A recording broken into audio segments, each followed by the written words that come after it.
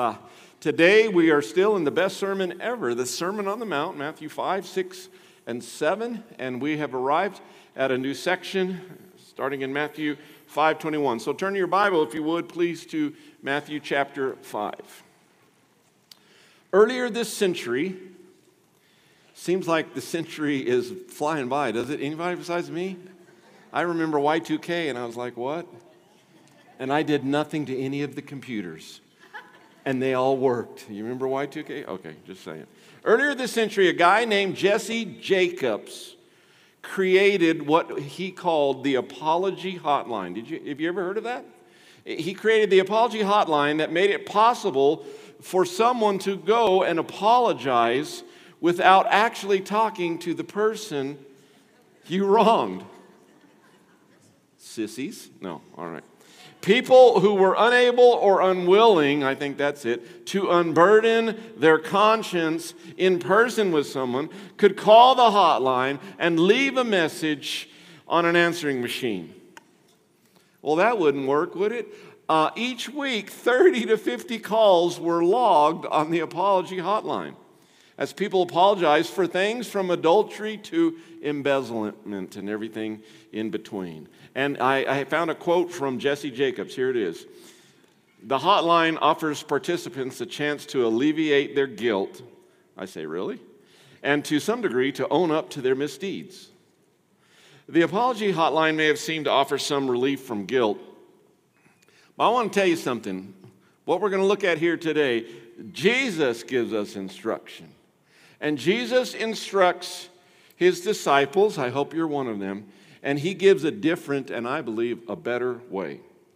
So today we begin a section of Scripture that lists, it's a section of comparative statements. In fact, some scholars have called it the six antithesis. You know, it's this, and then, but wait a minute, it's this. And then there's another one. It's this statement, but wait a minute, it's this. And so we're going to look at that today.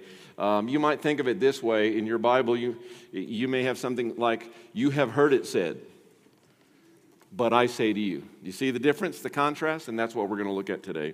I believe this section in Matthew chapter 5 is one of the most foundational passages on human relationships that we find in the Bible. Jesus begins with the prohibition against the ultimate relationship killer. I'm going to give it to you right now. You've seen the title of the sermon. The ultimate relationship killer is murder. No pun intended, okay? It really is. So Jesus is going to start with that, and then he supplies his own teaching. And his teaching goes far beyond the mere preserving of life itself to the actual preserving of human relationships. So in this section, in the best sermon ever, Jesus describes how a righteous person conducts his or her relationships. And remember that this righteousness thing keeps coming up over and over again. And it's not our righteousness, it's all of God's righteousness and how he can work in us and how he can do a work in us and through us. Let's look at verses 21 through 26. You have heard, see there it is. You have heard that it was said to our ancestors, do not murder. And whoever murders will be subject to judgment. But I tell you, did you catch it? You see that? But I tell you, everyone who is angry with his brother will be subject to judgment. And whoever says to his brother, fool, will be subject to the Sanhedrin. But whoever says, you moron, will be subject to hellfire. So if you are offering your guilt on the altar, and there you remember that your brother has something against you, leave your gift there in front of the altar. First go and be reconciled with your brother, and then come and offer your gift. Reach a settlement quickly with your adversary while you're on the way with him, or your adversary will hand you over to the judge, and the judge to the officer, and you will be thrown into prison. I assure you, you will never get out of there until you have paid the last penny. Let's pray. God, as we focus today on our relationships, how we relate to each other, and the teaching of Jesus, we ask that you would speak to our hearts, our minds would be open. Lord, I pray that wherever we are today, some searching, Some maybe have walked away from you. Some are walking with you. Some are striving to be more and more like you. Whatever situation we're in today, I pray that we would realize the power and authority of your word. Not my words, but your word in the Bible. And that we would allow you to speak into our hearts and to our souls. In Jesus' name I pray. Amen.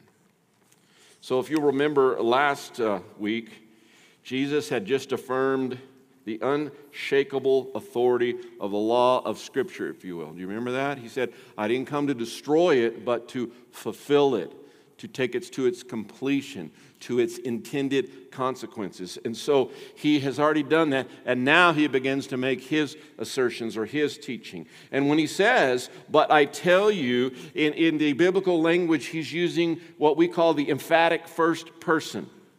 So what you see when it says, but I tell you, is it takes that declaration and it places it on the highest level of authority. On the level, we might say, on the level of a prophet of God. And the Messiah, who is prophet, priest, and king. He is the Lord of Scriptures. Now, we have to remember the original audience. Remember the first hearers of this, and they received some of this a little different than we do today. And so when he's going right up here, that's different than what they're used to, because Jesus here does not use the rabbinical principle that his words must be confirmed by another authority, because that's what the rabbis would do, right? They would never say, but I tell you. They would say, but I agree with so-and-so. Or so-and-so says, and I concur. Okay, so that's very different. I mean, here, mind blown again. He just keeps doing it in this sermon. Jesus instead acts on his own authority and gives the Scriptures their full meaning. Jesus really, if we understand the culture of that day, he was actually confronting wrong interpretation. What do I mean by that? He was confronting the reasoning of the religious leaders. The reasoning of the religious leaders. I don't care what title you have. Lead pastor, elder, deacon, teacher, you fill in the blank. If my reasoning or someone else's reasoning gets in there and we concoct this thing, we might be able to write a great book. But if it doesn't line up with Scripture, God has been consistent throughout history. He will challenge and show the contrast to that and confront it. So here they had these religious leaders and this reasoning, how they use Scripture. We should take note. All right, let's look at that first relationship killer. In your notes there, number one is murder. Did you catch it in verse 21? It's pretty straightforward. You have heard it said that to our ancestors, do not murder, and whoever murders will be subject to judgment. Now let me say something here as we start. This is not Jesus going against the Ten Commandments or against Moses. It's Jesus going further. As we work through these 6 things over a period of time, I want you to see Jesus is not doing away with something, but he's going much further. He's going much deeper. It's life-altering teaching that he's given. Don't we prefer that? Don't we prefer life change and life-altering teaching than just boring, social gospel that's out there? Just be nice. Well, how does that help, all right? So here he's going further. The leaders were concerned, if you remember their rules and regulations, with superficial stuff. Oh, I see what you're doing. I saw what you did. You took too many steps on the Sabbath. I saw that. That's what they're concerned with, because they never do it, okay? But Jesus is not concerned with that. He goes much deeper to the heart of the matter. So we see it starts off with the phrase, you have heard that it was said. Here's the difficulty of those days. The people had not even studied the law of Moses for themselves. Did you catch that? I'm going to say something bold to you this morning. What good does it do for you to come in here and even be on time perhaps and sit in our worship service and for some reason think that some guy could stand up here and bloviate for 40 minutes and you get all that you need? No, the Scripture is clear. If you're a follower of Christ, it's on you to study the Scriptures. And that should be confirmed when we gather together, when we praise together, when we pray together, when we proclaim the word together. It should be that way. It's the same with worship. If you think this little bit of time here is going to solve it all, no. It should be happening in your life all through the week. Do you understand that? Do you agree with that? Do you see how that works? Now, as you study, don't send me too many questions. There's so many hours in the day, okay? But questions are good, aren't they? They're better than statements because we're actually studying and questioning these things. Okay? So all that these people had was the teaching on the law. You know these groups of people. You've heard of them before. The scribes and the Pharisees. So he says, you've heard that it was said. It's not like, he's not saying, great, you've been coming to church. It's like, you don't even know. You haven't even studied it yourself. You're taking their word for it. But here is a unique thing that he says, because other times we'll see you have heard that it's said, but here he says, you have heard that it was said to our ancestors. And that speaks to me. Yes, he's being historical, but I think he's also reminding us that just because it's been told to the ancestors doesn't mean it's truth. Hello? Just because something is old doesn't mean it's truth. Now, old things can be truth, right? I mean, look at the scripture, how old some of our scripture is. But something that's old, that's not necessarily truth, you know what we call that sometimes? A tradition or a preference. And we must be careful of that. Because there's been things that have been told to people a long time ago that we know don't line up with Scripture. And so he throws that little zinger in. But obviously he goes and quotes and says, do not murder. So murder is the ultimate relationship killer. And the word used here is actually, maybe some of you, the King James Version would say, thou shalt not kill. Wrong. Not what the word is. The word actually talks about murder. It's to kill a person unjustly. So we would understand that, okay? It's not talking about slaying an animal for food. So you vegetarians, don't come get me, okay? That's not what it's talking about. That's not what the biblical word is.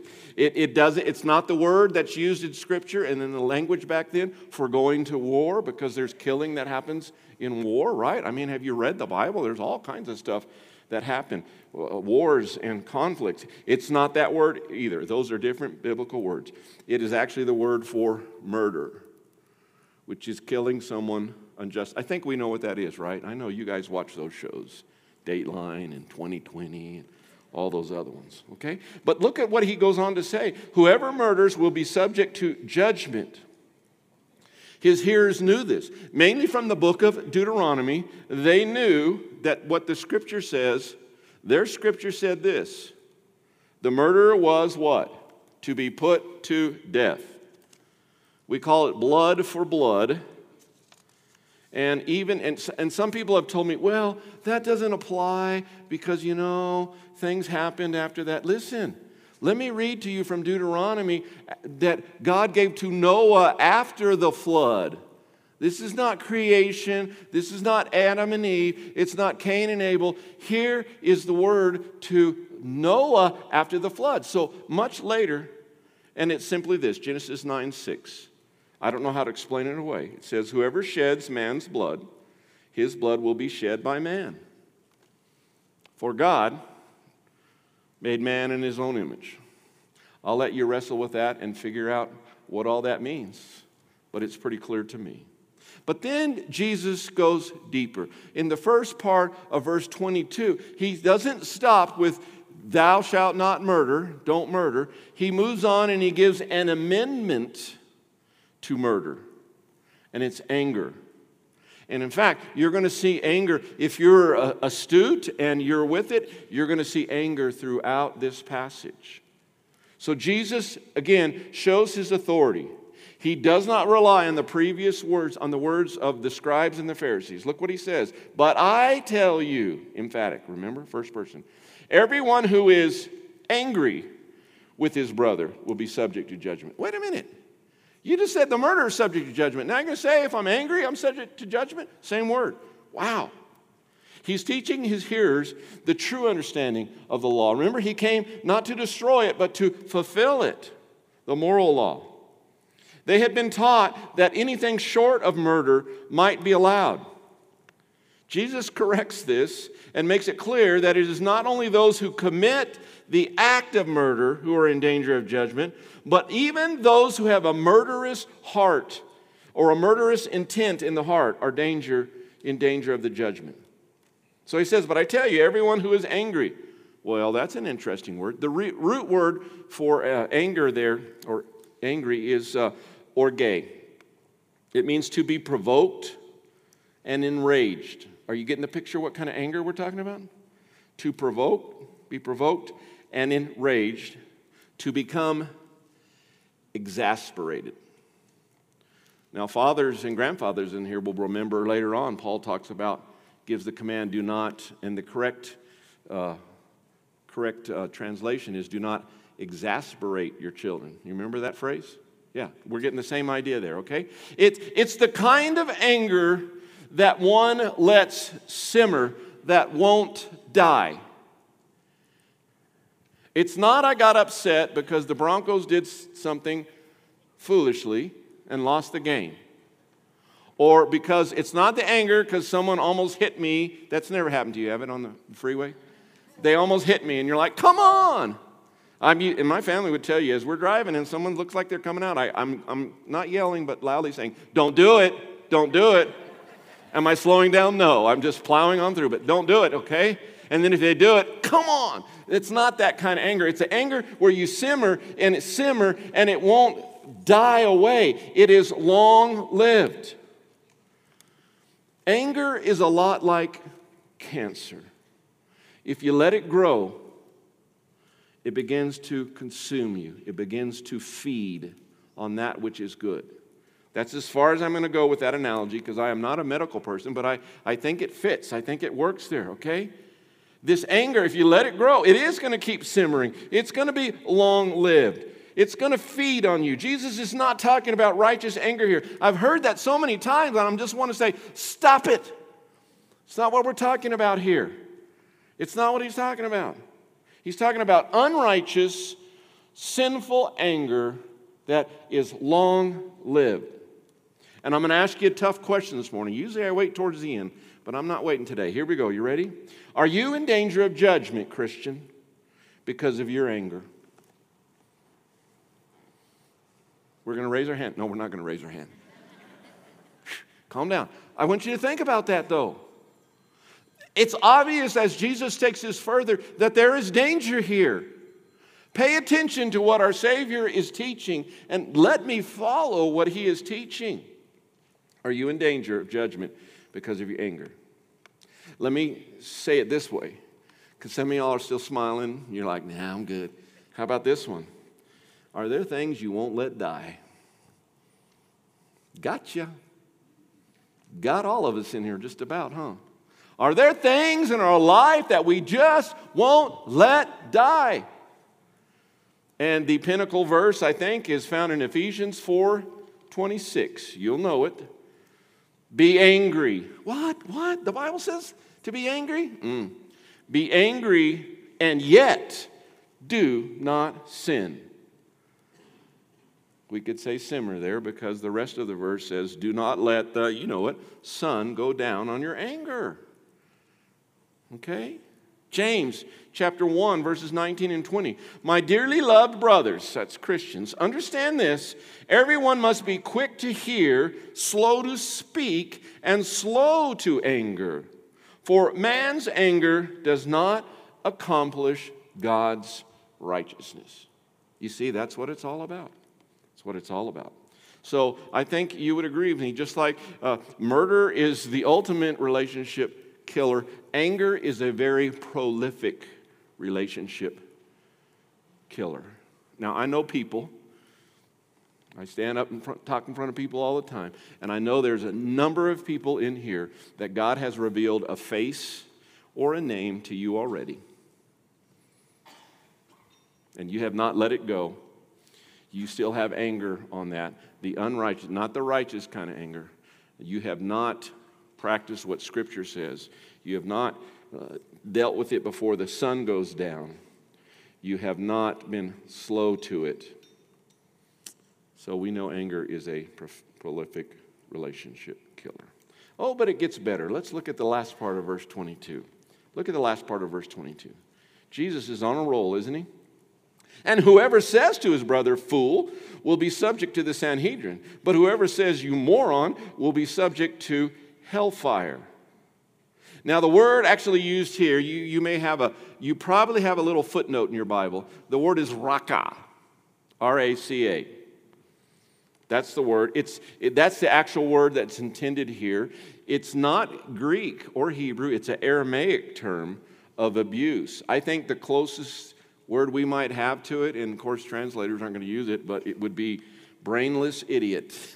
Hopefully you haven't been called that. The Greek word that's used is fool, in my translation, maybe in yours.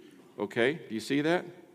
And when they use this word, this brainless idiot word, in extreme earnest, it took a person that they were saying it to, and it demoted them. Have you ever seen with words somebody just demoted? Just, oh, man. So when that was used, and by the way, there was a group that used this quite a bit, scribes and Pharisees. It demoted the person basically to the level of nothing. Raka. Not a cuss word, but it brought them down to virtually nothing. And this word, it appears, and I think it's true even today, this idea, it comes from pride.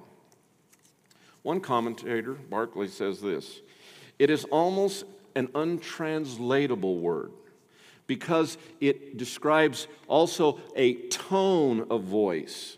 That's why I was trying to spice it up more than anything else. Its whole accent is the accent of contempt.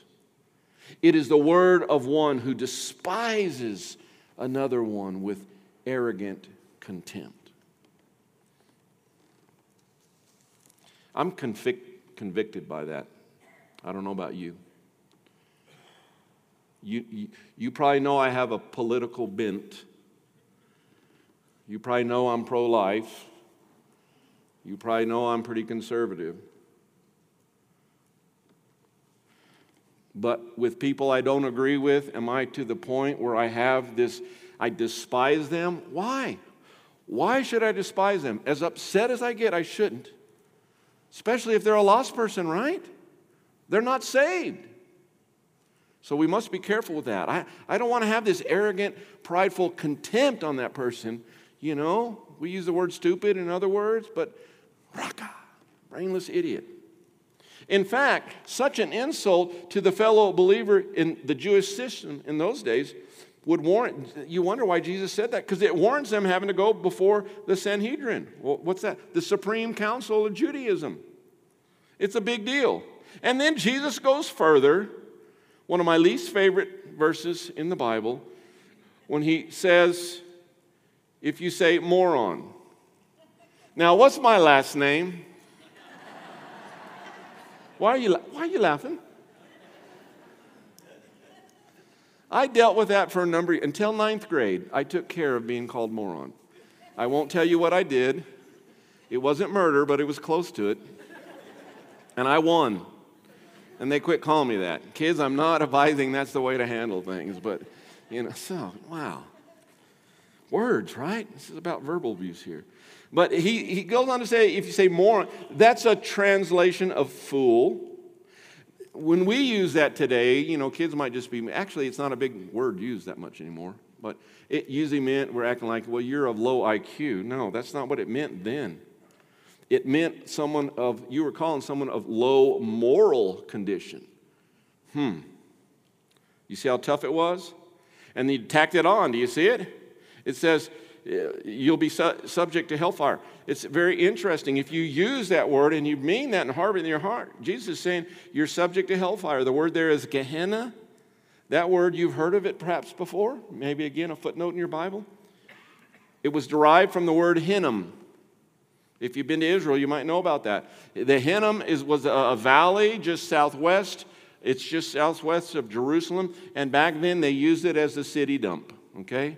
Now we have these cool places you drive up and pay money, and you wait and you go in, and it's this facility, and it's concrete, and you dump. Anybody ever been to those things? It's cool. And you dump the stuff in, and the big front end loader comes and moves it away. Some of you have not experienced that yet, have you? It's way better than a dump. It's way better than a dump. But that's what they had then, this place, and it was the dump. And it was a nasty place. It's where they put the trash. And here's the thing about it. When they knew what hellfire, Gehenna, they knew what that meant from the valley of Hinnom. It continually burned. There was fire, smoke, and stench, and it never, ever ceased. Now let's look at that again. And whoever says his brother a fool will be subject to the Sanhedrin. But whoever says you mourn will be subject to hellfire. That is what Jesus is talking about. Mind blown to those folks right now. Wow. You see, that place became identified in their minds with all that was vile and filthy. If you use that word, people knew what you're talking about. It's nasty, filthy, defiled. It was a place where useless and evil things were destroyed. And ultimately, it became for them a synonym of hell. Isn't that interesting? Wow.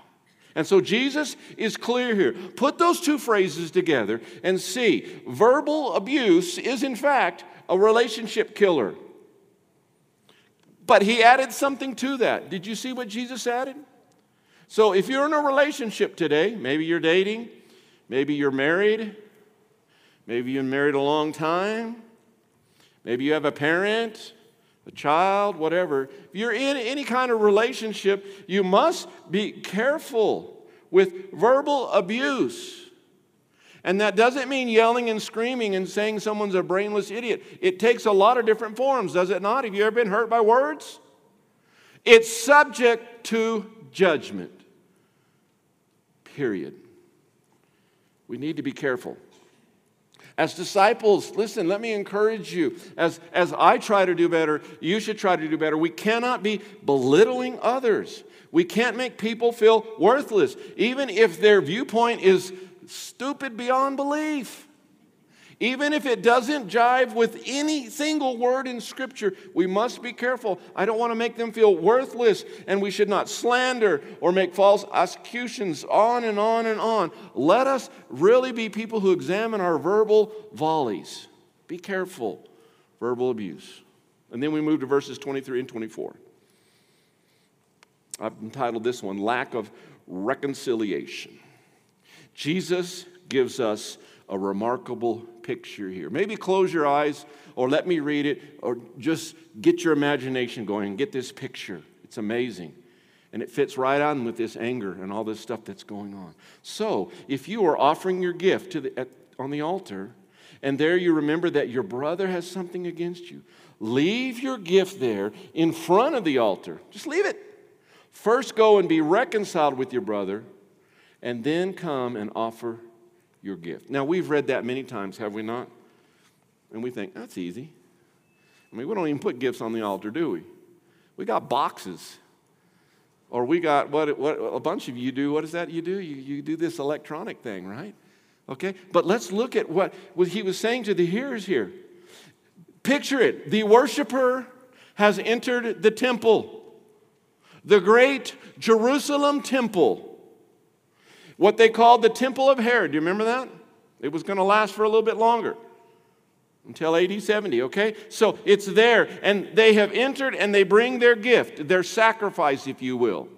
Aren't you glad we don't have to sacrifice in that way anymore? Right? You don't have to take your goat or your lamb and do that, okay? So here comes the worshiper into the great temple. And has a sacrifice. Now, this guy has passed through the court of the Gentiles already. He's passed through the court of women. Look in the maps in the back of your Bible. You'll see this. He's passed through the court of men. And he has arrived at the point, all that stuff, he's arrived at the point where now he's in front of the court of the priests, into which only the priests could pass. So this worshiper is standing at the threshold of the court of the priests. The hands are on the sacrifice, the offering. And suddenly, one of those stray thoughts goes through his mind. Do you ever get stray thoughts? Do you ever think that God may give you that zinger? And so there he is.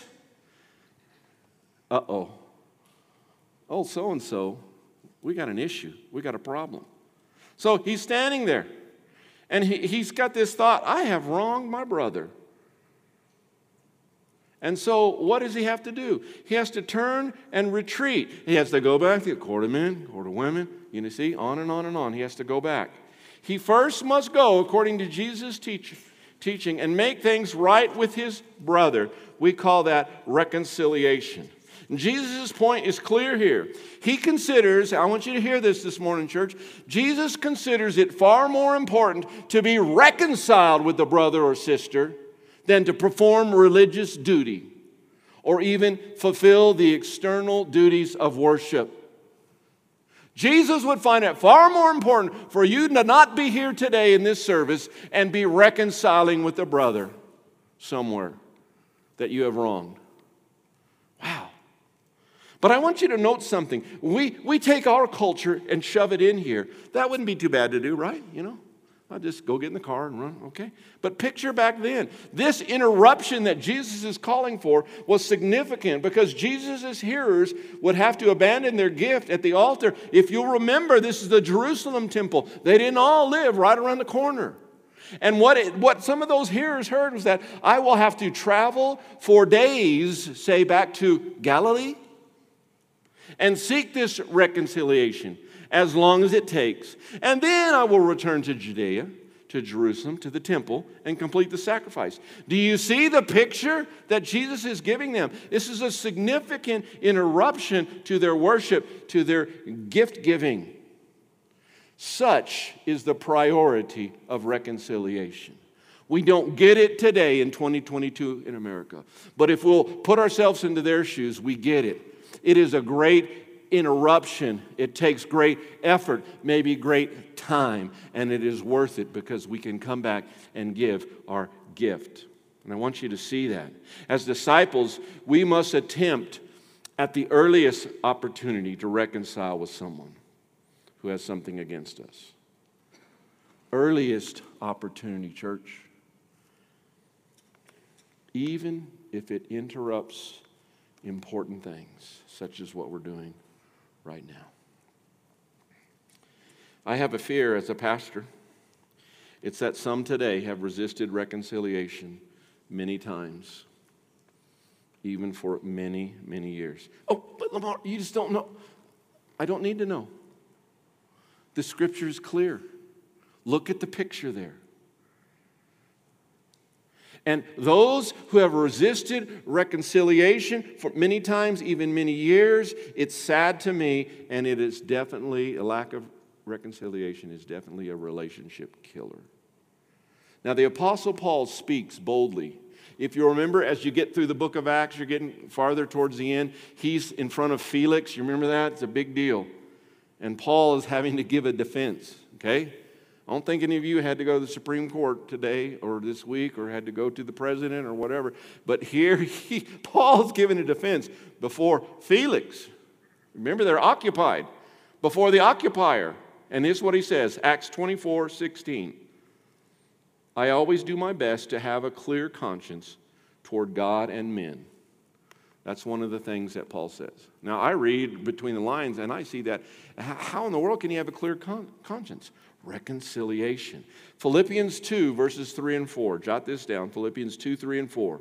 Do nothing out of rivalry or conceit, but in humility consider others as more important than yourselves. Did you hear that? Everyone should look out not only for his own interests, in other words, don't be a doormat, but also for the interests of others.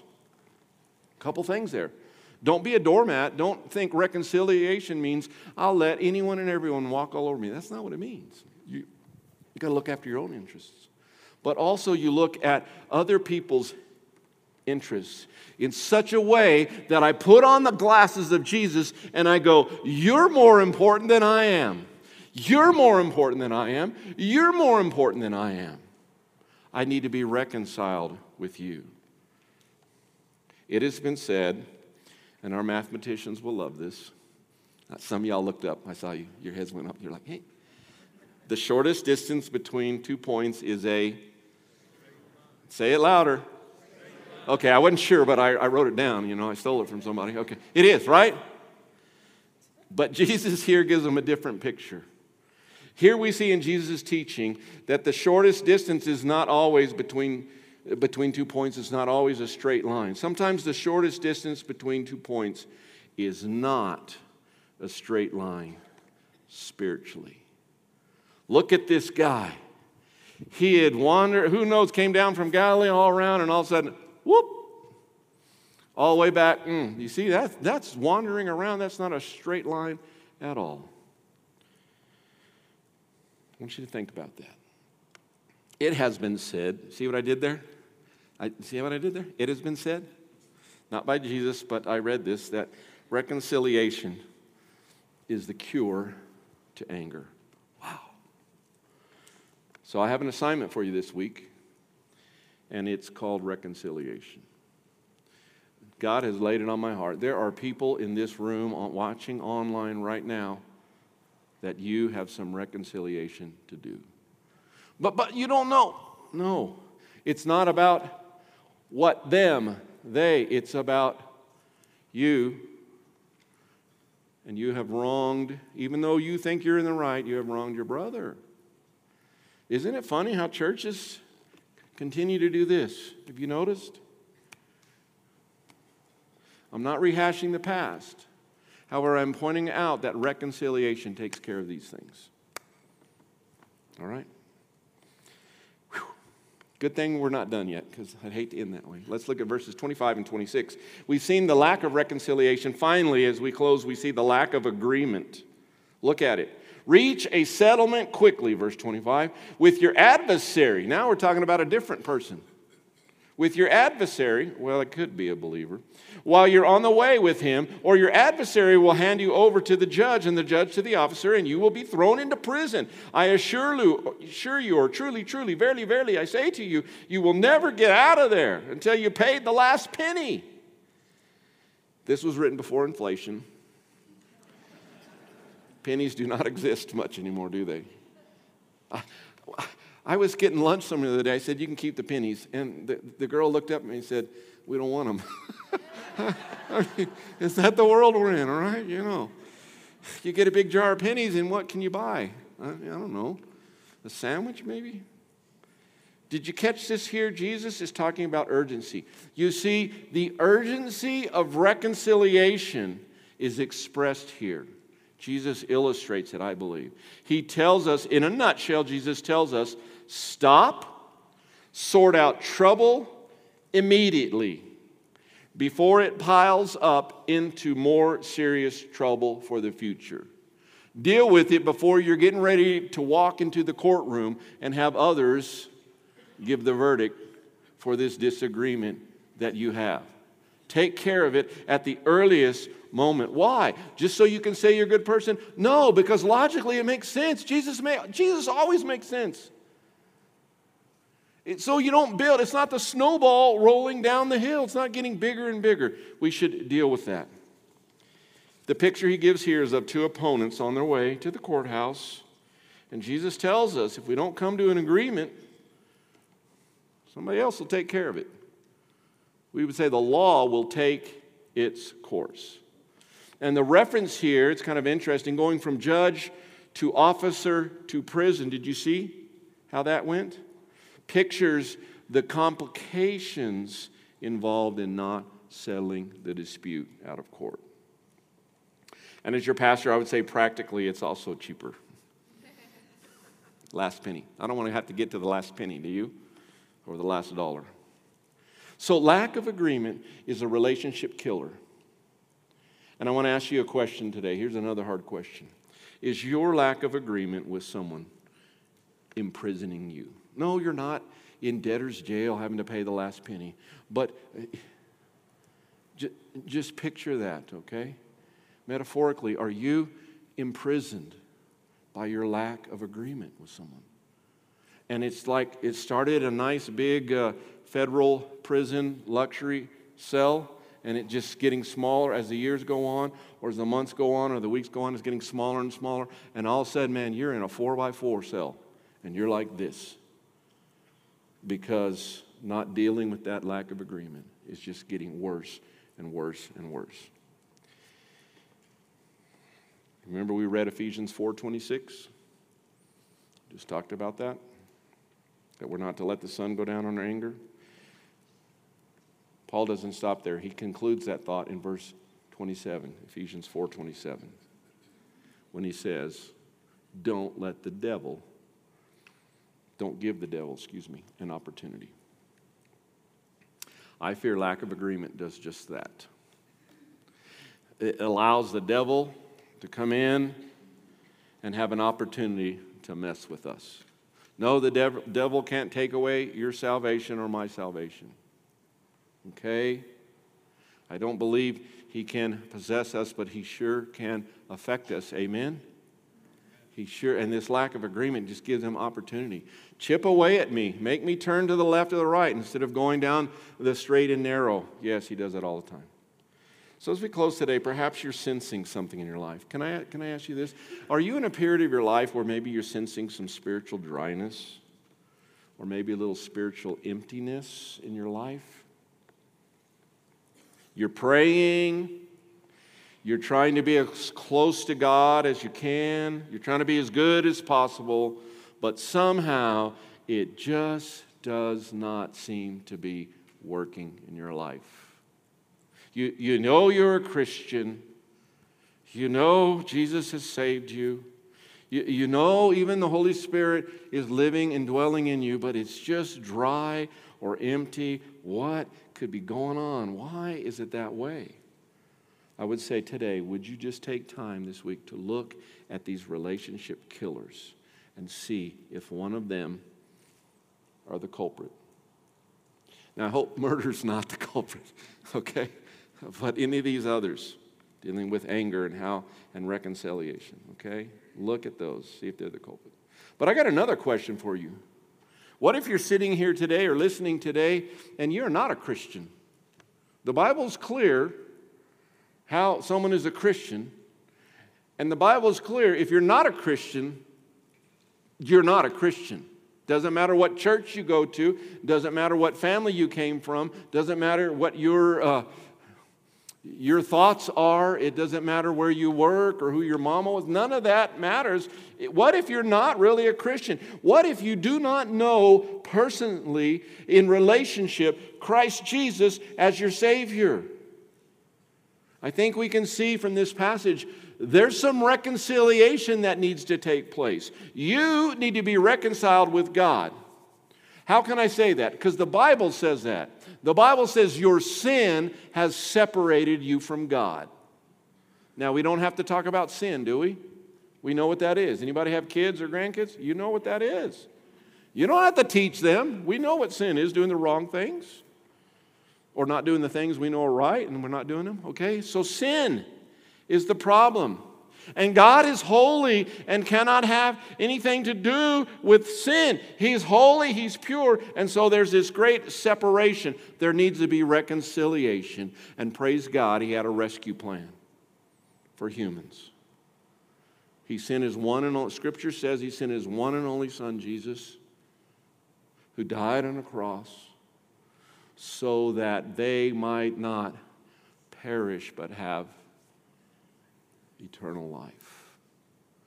God showed His love towards us, the Bible says, and even though we were sinners, Christ died for us. So I think the urgency of reconciliation applies to those of you who are not yet Christians. The Bible even stresses the urgency of being saved today. If I had $1 for everyone who told me, I'm not ready to be a Christian yet. Have you ever heard that? I'm not ready to be a Christian yet. The Bible has a great urgency. Yeah, you ought to be a Christian today. You ought to turn from your sin, repent, renounce that, and run to Jesus for forgiveness and to save you and to be Lord, boss, master over your life. The Scripture is clear. There's no guarantee of tomorrow. I was talking with my brother-in-law last night, yes, at an outdoor wedding. It was a little hot. He had just lost his nephew just very recently to an accident. And we agreed, Scripture was clear. You're not guaranteed tomorrow. 2 Corinthians 6:2, for God says, at just the right time I heard you. On the day of salvation I helped you. You getting the context? The verse goes on and says, indeed, the right time is now. And we know the phrase, today is the day of salvation. You're not guaranteed tomorrow. What are you waiting for? James 4:14 says, you don't even know what tomorrow will bring, what your life will be. Have you ever noticed your life took a turn? You're like, I had no idea last week that it was going to be like this week. And the Scripture goes on to say, for you're like smoke that appears for a little while, then it vanishes. That's what the Bible says about our life. We can't wait. Don't wait. Be reconciled to God. That's the most important relationship that you can have. And if you are reconciled to God, if you know that God has saved you and He is indwelling you and leading you, deal with these things here. I'm not so worried about murder. A little bit worried about angry. A little bit worried about verbal abuse. I'm very worried about lack of reconciliation and agreement and what God is saying to us today. Let's pray. God, thank you for our time together today as we look at your words. Jesus, thank you for the best sermon ever. Thank you for fulfilling everything. Thank you for taking it deeper to where it needs to be. And God, I pray that we are convicted today. God, I pray that everyone in this room would allow you to do surgery on their heart right now. Would allow you right now in these next quiet moments to do business with you. God, I ask that you would reveal stuff to us today. And God, I pray for those who are not yet in relationship with you, that they would run to you today and be saved. In Jesus' name we pray. Amen.